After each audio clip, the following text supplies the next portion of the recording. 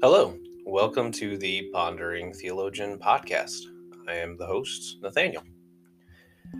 Today, I am going to give you some of my thoughts for a message that I'm giving this week during a Lenten service. Uh, for those that don't know, this is Lent in the Christian liturgical calendar. We're getting into the second week now.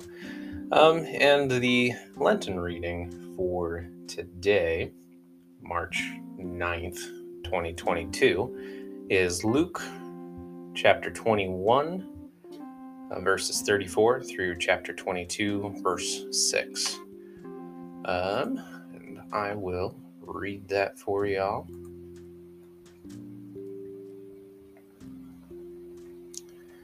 All right. But watch yourselves, lest your hearts be weighed down with dissipation and drunkenness and cares of this life, and that day come upon you suddenly like a trap.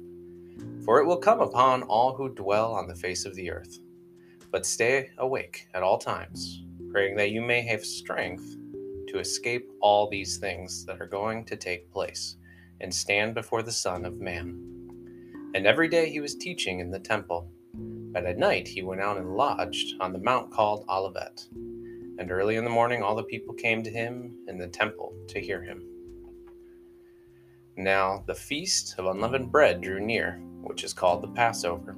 And the chief priests and the scribes were seeking how to put him to death, for they feared the people. Then Satan entered into Judas, called Iscariot, who was of the number of the 12. He went away and conferred with the chief priests and officers how he might betray him to them. And they were glad and agreed to give him money. So he consented and sought an opportunity to betray him to them in the absence of a crowd.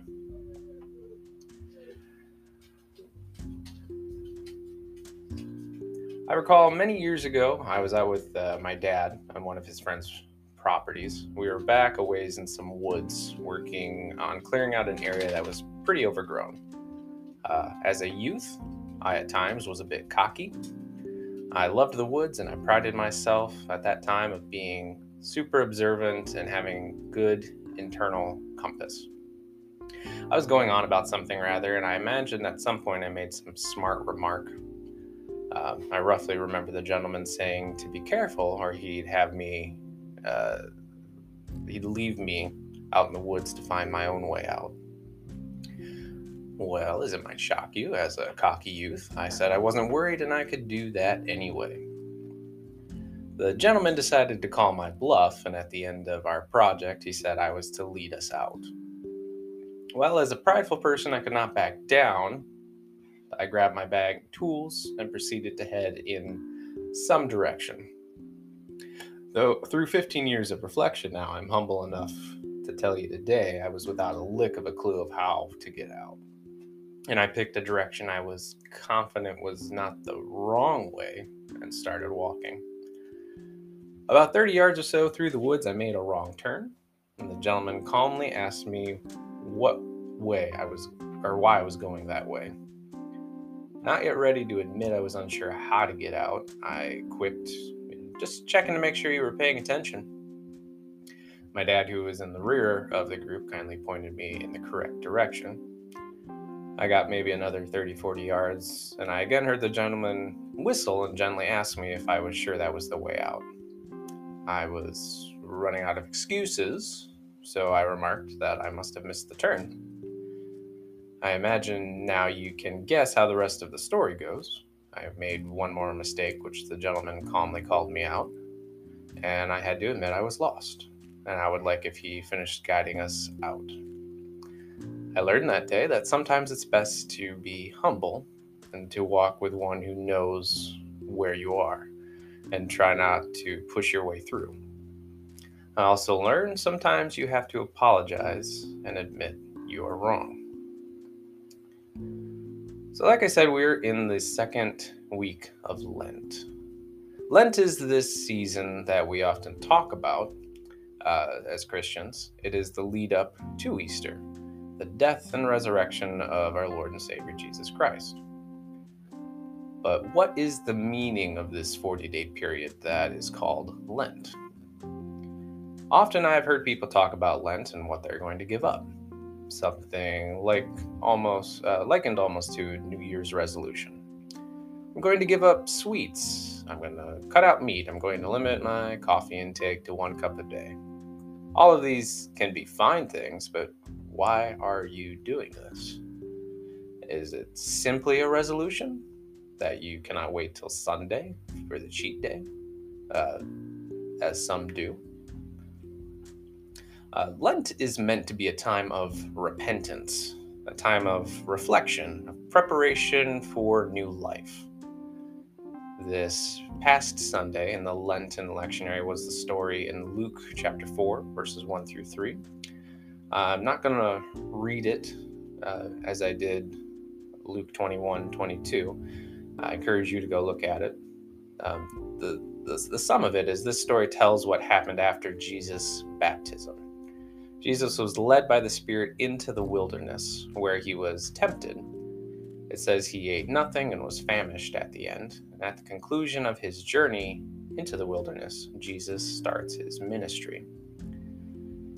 As I said, this period is a time of repentance, reflection, and preparation.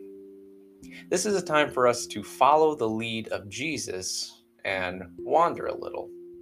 I don't mean wander away now, which is human nature to do. I mean explore your faith. This time of repentance is not a time for reflecting and dwelling in shame. Often people associate repentance with shame, and it's not meant to be a shameful putting down exercise or period. We have all sinned and fall short of the glory of God. That is a certain and biblical fact. But this is not a time for us to relive those regrettable decisions and to live through it in shame. Repentance, true repentance, means that you acknowledge that you're imperfect, you messed up, and then you do something different. You change. After that experience where my pride showed how foolish and arrogant I was never in the woods again without a compass. I never followed someone into the woods again without paying attention to landmarks, keeping a pace count, checking what the navigation was when I left a starting point. I had to come to terms with my own downfall and change if I ever wanted to redeem myself and show that I was not someone who was self-absorbed and caught up in my exterior and caught up in the rest of the world. I had to internalize, evaluate myself, and change. So as we are in this time of Lent, a time to reflect on what you have done this past year, what bad habits you've taken on, the gossip you partake in, cutting people off on the road, arguing about what color the tablecloth should be, those darn kids, those liberals, those conservatives, that other church in town, those whomever and whatever it is, are you Christ-centered in your actions? Are you actually following Christ as he moves towards Easter? As Jesus teaches how to live new lives as redeemed and saved children of God, what are you doing different? Jesus Christ, God incarnate, came into the world by way of the Holy Spirit and the Virgin Mary on Christmas. He grew up like you and I in the hardships of the world, in a place that wanted him dead from the moment it knew he was coming. He then was baptized, accepted the Holy Spirit, was tempted, and lived a life of love, caring, and mission to reach the accepted and the damned of the world. He, being perfectly God and perfectly human, then died for you. Right now, as we are walking through this 40 days to the cross, are you walking with Jesus? Are you reflecting on your life? Are you asking those pesky questions? As long as I have had consciousness that I can remember, I've been aware of those WWJD bracelets. and heard it said often. But even though we say it, we wear it, we see it, are we asking if this aligns with what Jesus said it did? Everyone, Jesus loves you, and there's nothing that you can do about that. The Christian faith does, though, require a decision. The decision is this: will you follow Jesus? Will you follow Jesus through the wilderness, through the towns and the cities, to the cross? Not half-heartedly, but wholeheartedly. Are you willing to show love to your neighbor, even when it is inconvenient or when it is sticky and rough? Or are you Judas in this text for today, appearing as the rest of the disciples, dedicated to Jesus in appearance, but not fully committing? In not following Jesus wholeheartedly, are you opening your heart, as Judas did, for something counter to the message of Jesus? I'm not calling anyone, a Judas now. I'm simply asking you to reflect on the manner by which you commit yourselves to your faith. Judas followed Jesus closely. One might argue more closely than even some of us now. But there was something that was not wholehearted in that following. The door was left open for Satan to enter Judas' heart and mind. And in that moment of hesitation, in that decision to be undecidedly and fully committed, Judas would betray Jesus for earthly gain, and for that, endangered his soul. I challenge you as you finish out this week and as we lead up to Easter, as you go to and from your homes, your houses of worship, to and fro, to examine your hearts, your lives, your actions. Are you following Jesus, or are you going through some motions? Once you've examined these, I challenge you to repent of the ways counter to Jesus. Repent, change, and follow Jesus. That's where I'm going to cut it for today. I appreciate all of you listening, and I invite you to send me your thoughts, your comments. If you disagree with me, what do you disagree upon? Let's have a conversation. You can email me at ponderingtheologian@gmail.com, all one word, or you can go over to Instagram at ponderingtheologian and interact with me over there.